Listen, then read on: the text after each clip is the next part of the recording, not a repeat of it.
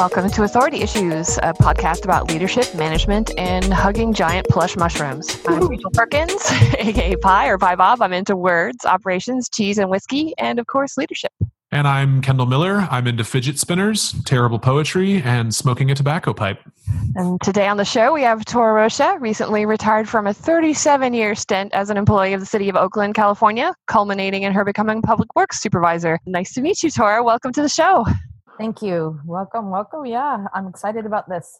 It's going to be fun. Well, and for some context, a few shows ago, we had on Anka, who shared with us a little bit about Tora, and that led to an introduction, and that's why Tora is here with us today to talk about her experience. So thank you for being with us, Tora, and let's dive in. Yeah, thanks, Anka. Well, so tell us about your path to leadership and management and where you are now. Well, I'll start with my career because that's probably the most important. I started out at the city of Oakland, actually working for the Oakland Zoo as an elephant trainer, and then did animal keeping for about 5 years. And in the meantime, got moved to Children's Fairyland as an animal keeper and got to work with these 7th generation gardeners, Japanese style gardeners that I just got mesmerized with. And then I realized I wanted to be on the other end of that manure pile. So, shoveling shit for a living gets old. I bet. So, wow, that needs to be one of our taglines for the show. Shoveling shit for a living gets old. I mean, frankly, I'm shocked. So let's just go into management instead. Oh, no, wait. Yeah. No, so I get to work with these amazing master gardeners, and I decided to get into horticulture. And then I became a gardener in gardener crew leader, actually. I became a gardener and then got promoted within a year and a half to gardener crew leader. And I took ornamental horticulture at Merritt College, and I just loved it. I just dove right in, and I was a gardener for about 25 years. And it was during the crash, the 2008 crash, when they cut all the staff. And, gardening and all the landscape maintenance employees, they're always the bottom of every budget. Mm-hmm. The top of the budget in government is safety, so police and fire, city government. So the gardeners got slashed, and I was in charge of a rose garden that was 5 acres of roses, 8,000 rose bushes. And all of a sudden I had no staff. It was just me and 12 other locations besides that rose garden. And I was like, this is impossible. There's no way I can do this. So there's that's no amount of love for the thing that you can that can get you that work done. Right. And when you're passionate about something, and that's what I am very passionate about Oakland's green spaces. They have phenomenal green spaces. And I was really, really frustrated and angry at management for not having a bigger vision for Oakland. I'm only focusing on reactionary departments instead of proactive. And I started a volunteer program at the Rose Garden, and I think that's where it stemmed. I didn't realize what a leader I was, even though I had been a leader of a crew leader. A gardener crew leader is in charge of all the landscape maintenance for an area of Oakland. So they usually have staff underneath them, usually a gardener 2 or a couple gardener 2s, and then part-time employees. So I had been leading. And when I started as a crew leader, I was very young. I was the youngest gardener crew leader, and I was the only woman, the very first gardener crew leader woman. And that was really difficult. I mean, I had people get on my truck and say, I am not taking any orders from no woman young enough to be my granddaughter. Mm-hmm. And they're like, wow. And I'm like, so get off the truck. This is my truck now. So I just had to have because there was a lot of sexual harassment then in the 80s. I was one of, there was 117 employees and 2 women, and it was really tough. Wow. I got sexually harassed in a meeting room. And literally grabbed and groped, and the supervisor's like, well, you just don't get along with men. And when I reported it, wow. every man in that room said that I had lied, that I just wanted a lawsuit to get money. So I had to prove, and this is a little graphic, but basically I would wait until I saw each one of those guys in that room alone in the hallway, and I would take my pruners that were on my hip and put it in their crotch and say, next time you touch me, I'll off. Yikes. And that's how I got respect. You know? It's rough. Wow. That's one way to do it. Working in tech is also hard in that sense, but holy cow. Yeah, no, was, these were hard times. There were no women leaders then, and there was nowhere to go. No one is going to support you because I think they saw that women were starting to come up in the ranks, so they were very threatened by me. And then I went and got an education in horticulture. So, I was just, she thinks she's authority. Special. She thinks she's special. And, and that's been really probably the thing that motivated me the most in becoming a leader was the fact that we need to change the way we look at landscaping, period, as humans. And that gardeners are not outdoor custodians. They are actually stewards of your local ecosystems. And we need to train like that. We need to staff like that. We need to fund like that. I mean, it's at a critical point now. And gardening, it's like in the trades, if you want to be an electrician or a plumber, you have to go and become an apprentice and then before you become a journeyman. But anybody can get a mower and a blower and call themselves a gardener. Oh, sure. But it's a science, and that's really pathetic that we spend millions and millions and millions of dollars of re-landscaping things and then hire people who don't know how to maintain them because they're hardworking. They don't know the science behind it. There's a lot of science behind keeping your landscapes alive. Were you able to address that? Were you able to get sort of, I'm trying to think of the terms to use for city government. I'm a little bit involved in city government, but obviously not, I don't work for the city of Oakland, but the same thing, like how do you talk to your higher ups about these kinds of problems? Were you able to make a change there? Get them I had a really good manager that he had an education in ecology, I believe. And he saw the broken piece. I mean, in order to be a gardener for the city of Oakland, all you needed was an 8th grade education. So now it's changed. You have to have at least 12 units of horticulture. Oh, so that has made a difference. Right. And you have to have a high school diploma. And we worked really hard. I also, the city council members would start listening to me as I when I got promoted to park supervisor, it was because of my volunteer programs that I did. And the one that Anka was very involved with, the one at the Rose Garden, where I literally was just desperately trying to save that garden. And I created the dedicated deadheaders because they deadhead roses all the time. And, they earn a tie-dyed vest when they go through a master volunteer program. So Oakland, I love it. Yeah, well, I realized, it's all about marketing, whether you're marketing, free labor or you're marketing whatever. And so my press release for the kickoff of the Deadheaders was the evolution of baby boomers from Woodstock to Rootstock. That is great. Yes, marketing is a huge part of leadership. Right. And so when that stemmed, it was that group is still going strong today. And that was 2009 when I kicked that off. And I got my idea from Terry Riley at the San Jose Rose Garden, who is a volunteer who started the Master Volunteer program down there. And that's how I met Anka, because I saw that I was trying to figure out ways to get volunteers to want to stay, not just, that's the hardest part. And, and at their program down there, their volunteers are very competitive. And it's because they record their hours and they get competitive with each other and they earn little stars on their vests and stuff like that. They gamify the volunteer process. They totally did. That's fantastic. Yeah, no, it's really great. And have these these green vests. It's a master volunteer. And so a lot of retired people go, and I realized that I asked Terry, how do you get all those hours from the people? How do they do it? And he's like, they email me and then I put it up on the chart. And I'm like, oh no, I don't want to get all those emails. That's a lot of manual labor. Yeah. Talking about working in landscaping. Right. Entry. Right. I was like, no. So I talked to Anka, because she started volunteering, and I also met James McBride. Oh my God, I'm so bad. I got his last name right. Anyway, he came up to me at a street fair because I was advertising for volunteers, and he said, I build websites and I work for Techies Without Borders, and I'd like to help you, on the web part, not necessarily in the garden. And so I connected him to Anka, and then we kicked off a Friends of the Gardens website. But they created Track It. It was called Our Volts then. Now it's called Track It Forward.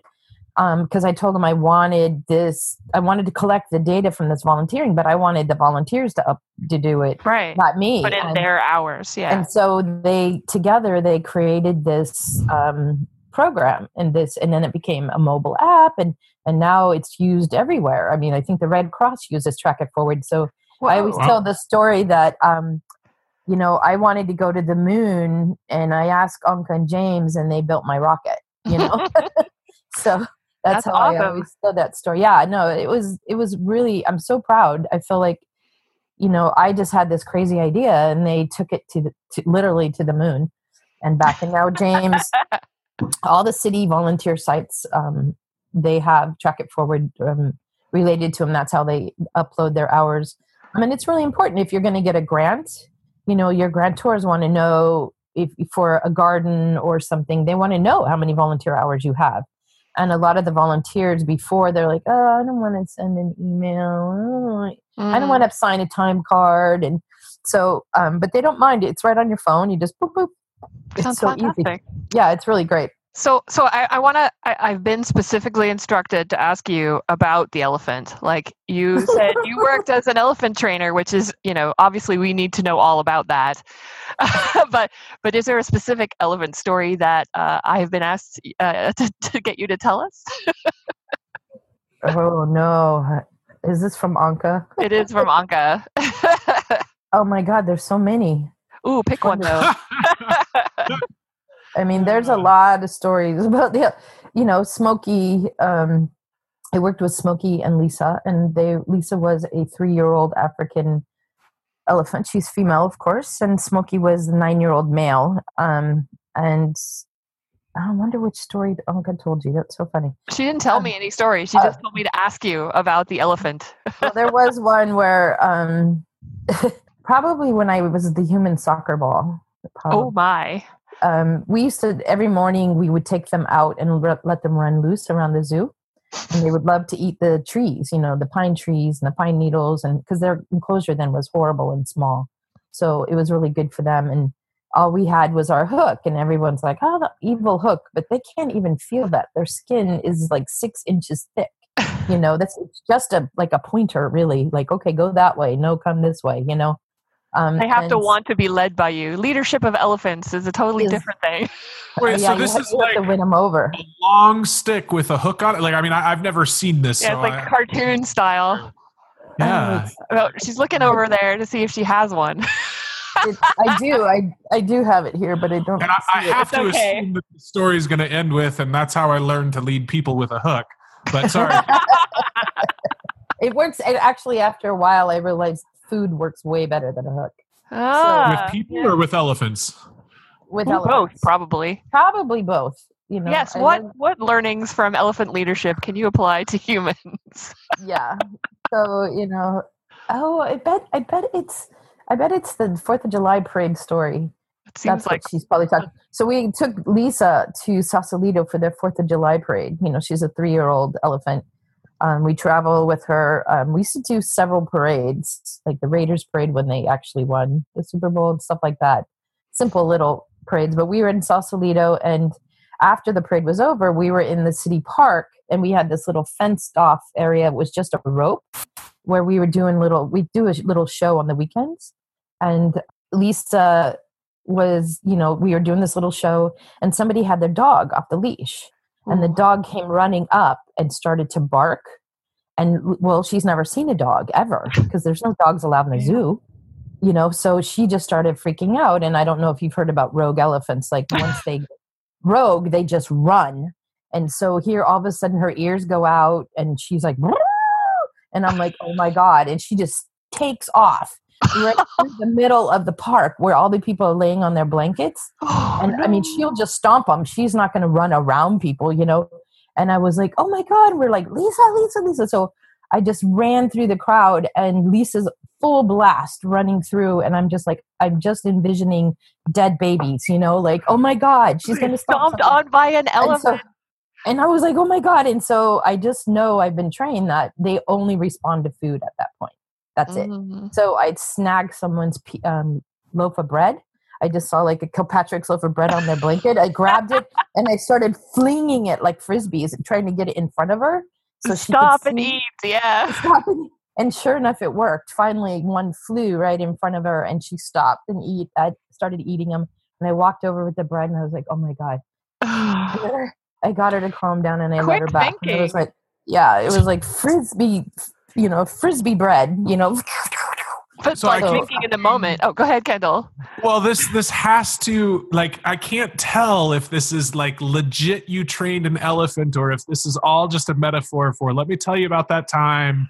All I could think about was dead babies. I'm throwing food like frisbees. I finally wrangled their attention. This is all just a leadership metaphor, right? I mean, It's all a leadership metaphor. everything you did with an elephant as a trainer was just a leadership metaphor. And they had thick skin, and it didn't matter how hard I pulled them and pointed them in certain directions. Exactly. Don't try to push and pull. You just lead them gently with food. Then it works. That's really The carrot. metaphor for right. It's like the carrot, dangling the carrot. Well, mine just happened to be slices of bread. It's like, Well, unless you're, going back to the shears and getting the pruners and getting people to respect you. That's a different Right. stage of leadership. that was when you're trying to get up the ranks. With the elephants, you just get thrown right into it. It's like, okay, now you're a leader of elephants. Do it. Wow. Like, So, Oh, and by the way, they have thick skin and can stampede over babies. And and by the way, they'll ears will go out and they'll just lose track of everything and go full speed ahead. right. Yeah. So, well, they don't do. I mean, zookeeping has evolved immensely. Like they don't do that anymore. They don't take elephants out into the public, and the elephants are behind a fence. Invariably, probably maybe Anka was bringing up the Smokey. After I had left, there was a zookeeper who was not such a nice guy, and we won't go into that. He was a senior keeper. Smokey actually killed him. And my Wow. mother called me immediately when it was on the news. I knew it the minute I heard elephant kills trainer that it on was the that. news, and news that story at 6 or whatever. And I went, oh, I bet Smokey killed Lauren. It was like, That's it was, heavy. I knew it for some reason. And my mother called me immediately going, I'm so glad you quit that job. And I said, Yeah. and it's true. It's like, Probably so wouldn't now- have happened to you though. I don't know. The difference between African elephants and Asian elephants is one has been domesticated for centuries. The Asian elephants, like in Thailand and stuff, logging, and they're part of the community. But in Africa, those are wild animals. So it's like the difference between a wolf and a dog. Oh. So personally, what African elephants, you're playing with fire when you're trying to work with them, like the way they did. We had them doing circus acts, and they should have never been doing shows. They should just be being elephants, and now they do. Now, Oakland Zoo, Dr. Parrott is amazing leader. Talk about wow. And that's like the only PETA-supported zoo that I know of. Oh, wow. They've Yeah. completely changed, and he's a veterinarian, and he's the director, and I think that helps. But that's not how it was when I was there, and we had, oh my God, tons of bad leadership. Oh, gosh. And it was just it was a different time. We were like one of the worst zoos in the country. Well, I want to turn things around a bit more to talk about you personally. This is a question we ask a lot of people, and again, I always think I know the answer to this, and I'm often wrong. Are you an introvert or an extrovert, and how did that affect your career, your work? Oh, I'm an extrovert. Uh-huh. No doubt. I was right. I'm such an extrovert. And do you think that it would have been a lot harder if you were an introvert, or do you think that really helped you to being an extrovert? Oh, yeah. My partner is an introvert, and I learned a lot. I actually read the book, The Power of Introversion, to understand my partner better. And I learned a lot about how the difference and how it can cause problems too. As a leader, it's really important to know how both introverts and extroverts process. And so like for meetings, extroverts, for me, I process things out loud. Discussing it with something, that's how I find my vision. Is discussing it and talking through it. It really helps me. I'm also a visual person, and the introverts I learned need to look at what's going on, go away, process it, and come back before they can actually contribute really their best work. and extroverts are going to want to take over the meeting, and their ideas are out there. So when we have like board meetings and stuff, and it's a brainstorming session, we'll let the introverts go first and then go to lunch, and then let the introverts bring their time, and we make the extroverts stay quiet. And that way the introverts can get their process over lunch and then come back and give their wonderful ideas. And that was probably one of the best leadership teaching tools I ever learned. Was doing that. Yeah, it was to turn off my extroversion and listen to the introverts. But after I've given them time to process it. Yeah. It's actually better if you can do it overnight. If you have like a afternoon and then the morning after. Yeah. Right. Give them a little more time. I mean, only an hour lunch isn't really, get their best ideas. But I think being with an introvert really helps, because you can see it on a day-to-day basis how their process works. I think if there was two. I'm sorry, go ahead. I just wanted to, so in the situation that you're describing where you have this sort of setup that the introverts can process the information coming from everybody first, did the folks self-identify as introverted, or is it like just something that happens naturally? Is this an overt process that you describe to them, or how does it work? That particular instance I was talking about was at a board meeting. And we asked people, are you an introvert or extrovert? Mm-hmm. And then if somebody said I'm an introvert, but I knew they were an extrovert, I kind of went, I know you. I know you. You just want to be left alone with the introverts so you can take over. But it also used that a lot as a manager. Once I got promoted to park supervisor, I had 25 people under me. Were they all directly reporting to you, or was it tiered? Oh, wow. How do you manage the careers of that many people? It was very difficult. And part of them, I had 8 full-time staff, sometimes 10, and the rest were part-time staff. So it fluctuated a lot. They come and go because it's only a part-time position. Mm-hmm. And that was really difficult. But it's a lot of work. And what I learned, and it's very different from volunteers, like leading volunteers. So I had to learn kind of on my feet, but they send you to a lot of trainings. Get a lot of trainings. I also went to Pacific Southwest Park Maintenance Management School, which is like a boot camp.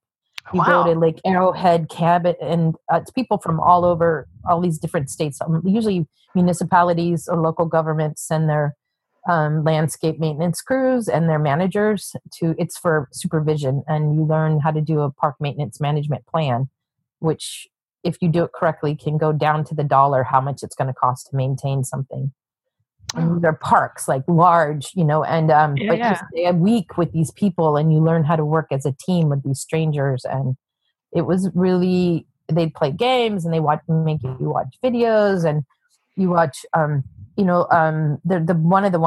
there's a couple big impact videos that you watch. One was working in a fishbowl, and working for local government, especially in the parks, we work in a fishbowl. What does that mean? It means that everybody's watching us. Okay. And that the public, the public, they get angry at the mayor, they get angry at the... they get angry at the Public Ethics Commission. I was... Right. then they come and they yell at us, or they have an opinion about what we do. Because you're not in an office, you're actually out in the public place. Yeah, you're visible. Right. You and confront you. Right. And so we're also actually easier to judge. Like you see, a lot of times you'll see, like San Francisco, they followed that gardener for a week, this journalist, to see, mm-hmm. He only actually worked 2 hours in the whole day, and like 8 hours in the whole week. And people attack that gardener, and I'm like, no, that's a bad manager. Why doesn't he know where his people are? Mm-hmm. It's like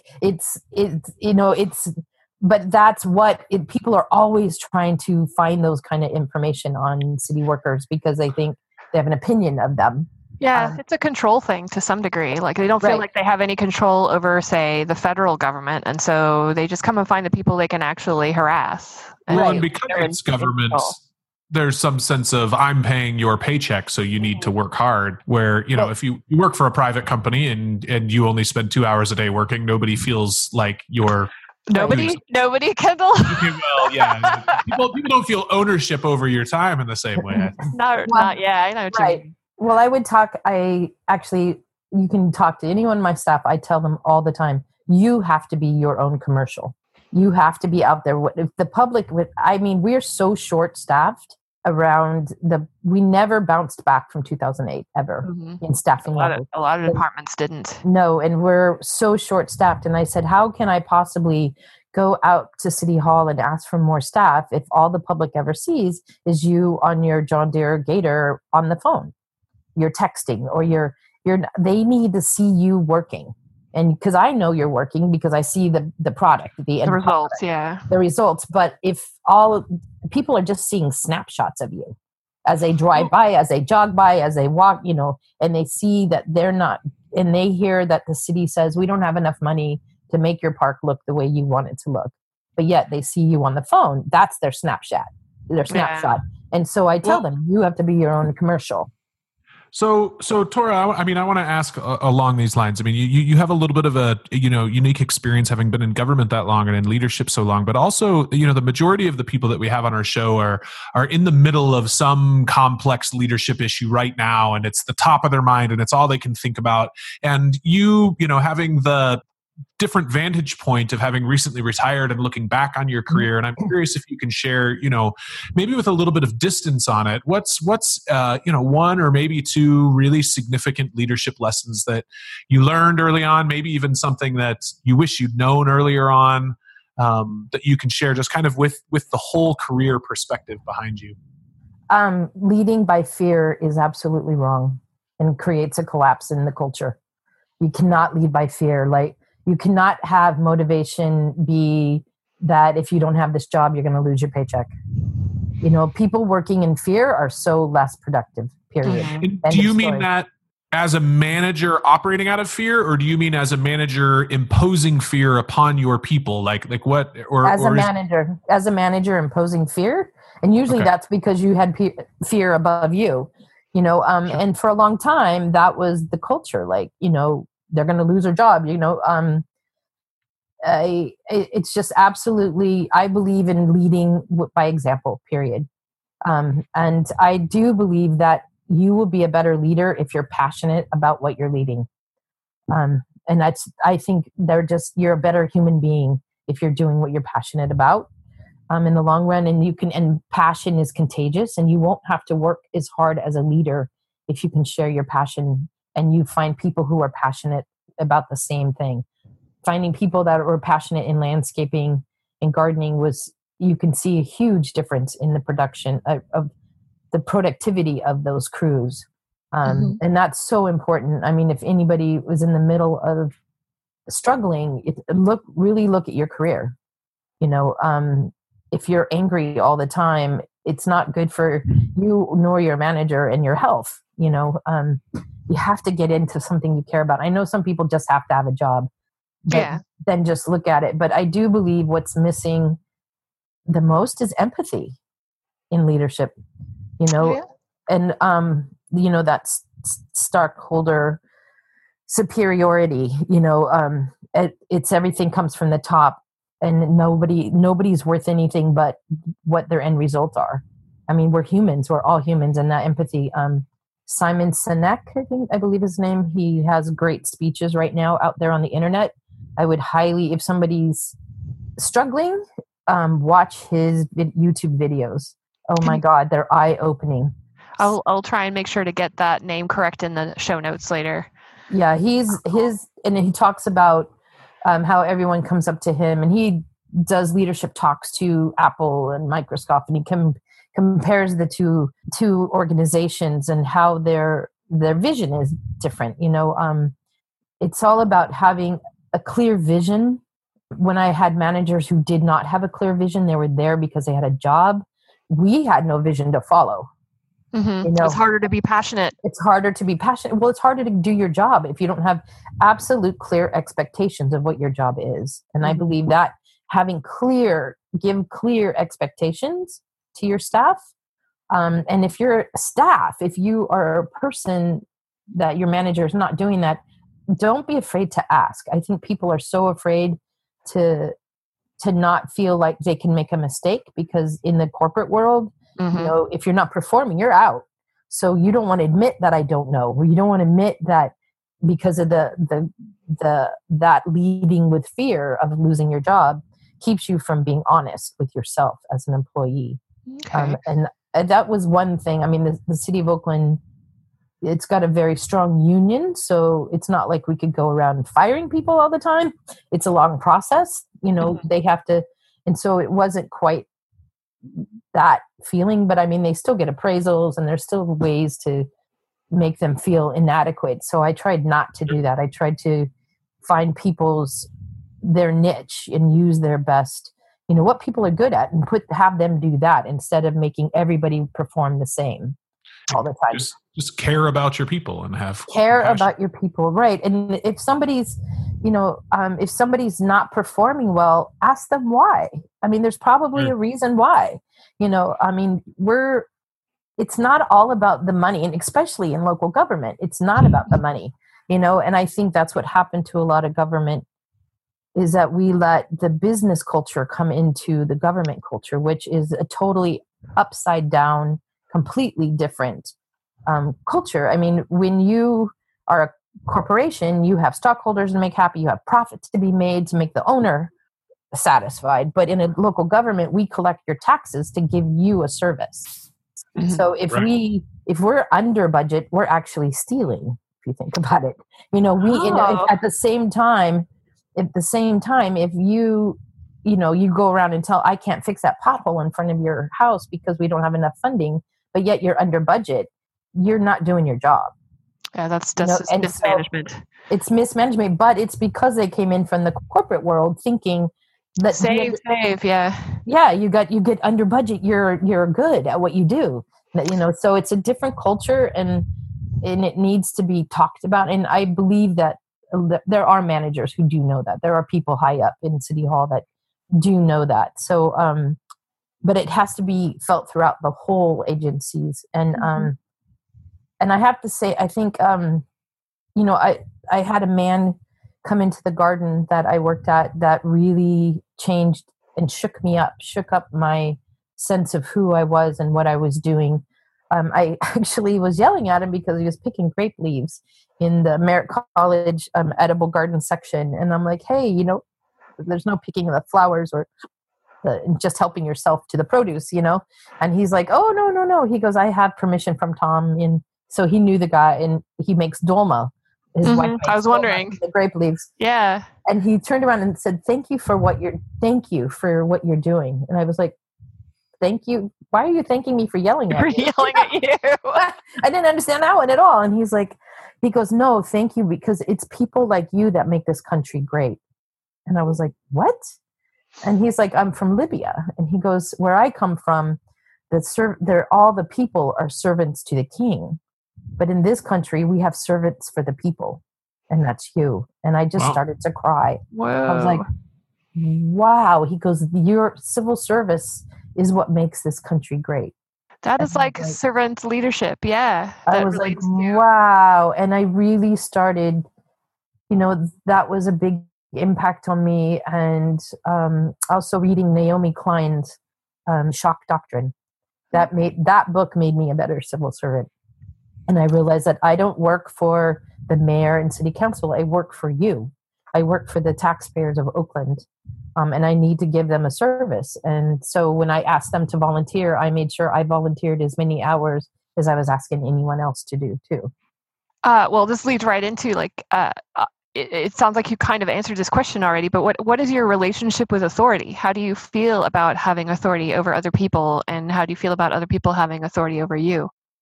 Well, I never wanted to be a manager. And my manager at the time, Jim Ryugo, he saw how I was leading the volunteers and how I was doing it. He goes, you have really good leadership qualities. And I had been a crew leader this whole time. And I never really looked inward and said, oh, I am a leader. You know, I thought, no, I don't want to be a leader. But I hated the way management looked at landscaping. Got to do it yourself. That's right. And so and I said, you know what? If you don't like management, you have to become management. And that's how you make change. And I tell people that about the government. If you don't like the government, become the government. Mm-hmm. That's how run for office. Run for office. Exactly. Don't just sit there and criticize, because the world's full of critics. We need more doers and less critics. Mm-hmm. You know, and people willing to be the change, and nobody wants to stand up there and that's a hard job. But do you feel like you have a different relationship with authority than you did when you were younger, before you became an elephant trainer and all that stuff? Oh yeah, you just complain. Oh, they don't know what they're doing up there. Blah blah blah blah. Once you get up there and you see, especially middle management, oh my God, that's hard. Yeah, because all you're delegating down to staff what they don't want to hear. Yeah, you're getting it from both ends. Right. And then your staff tells you things why they can't get it done. Yeah, you're just total the sponge in the middle that gets wiped out. You're dealing with an elephant with two butts, and you're just shoving you're in the middle. And no hook to give you some boundaries. You know, it's like hook. What I just would realize, you know, they would just throw me under the bus, upper management.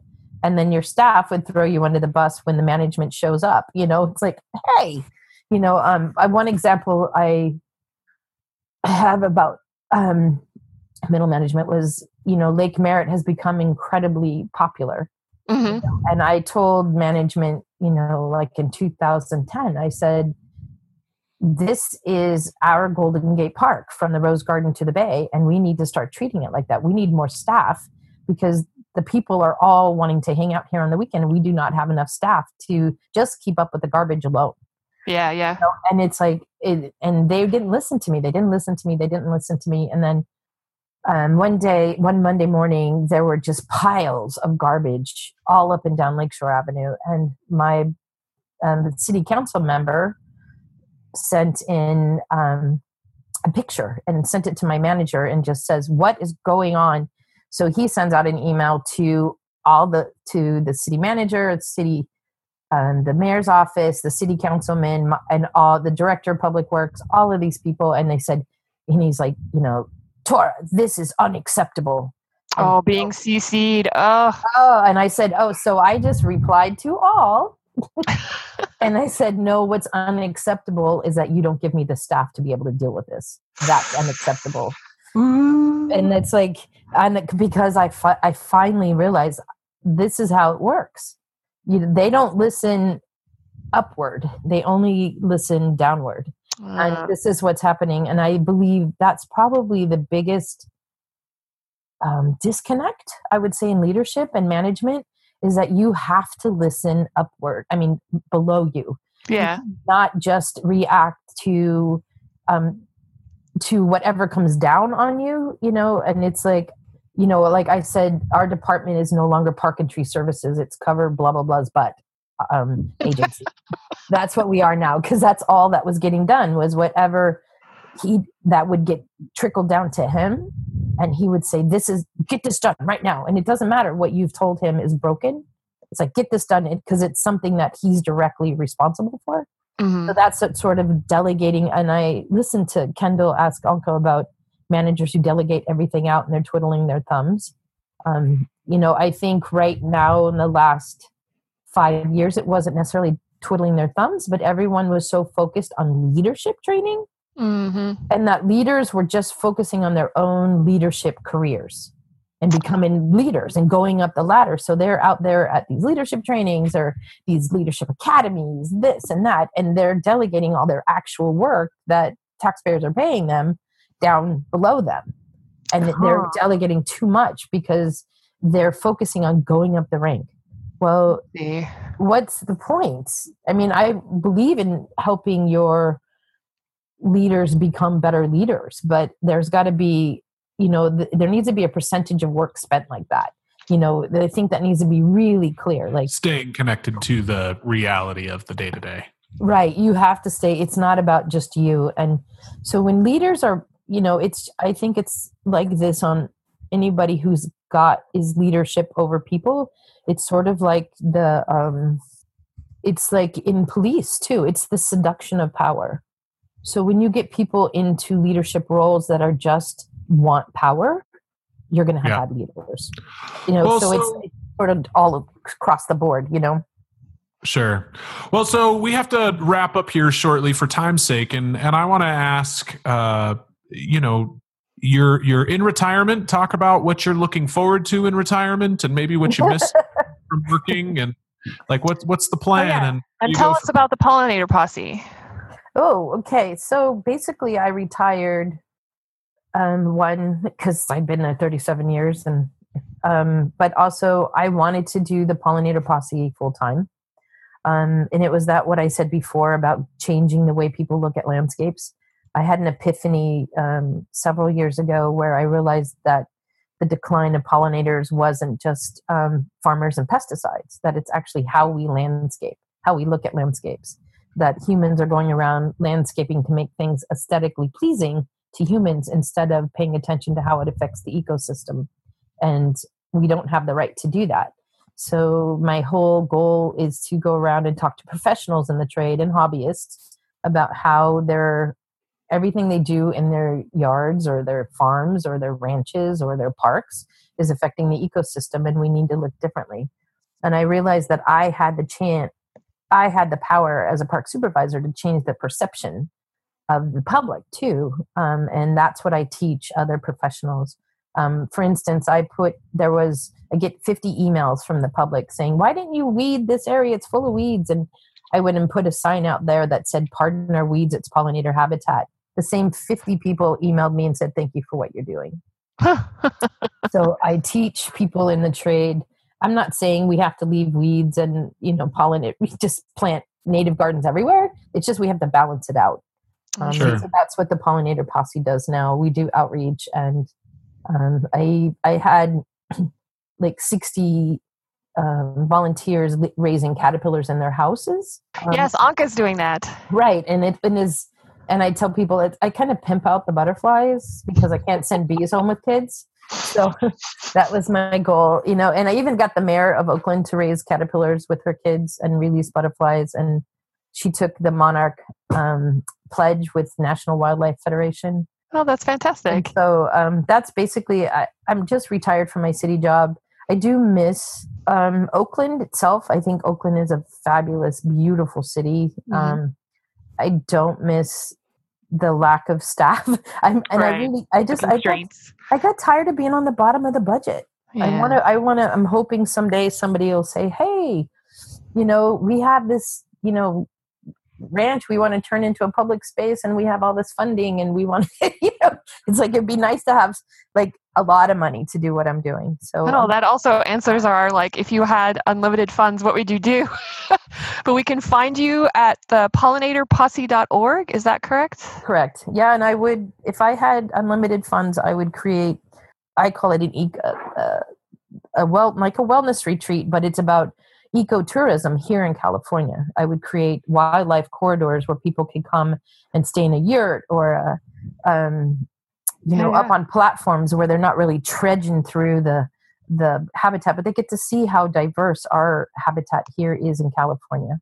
Well, you heard it first here. If you have money to contribute to this project, you can reach Tora at pollinatorposse.org. And I think you've had the most specific answer to the what would you do with unlimited funds question so far. So thank you very much for being with us today. It's been super great talking with you. Oh, thank you for asking. And I love what you guys are doing. Keep it up. We need to make a change right now. It's time. And thank you for working on ecology. All right. Have a good one. You too.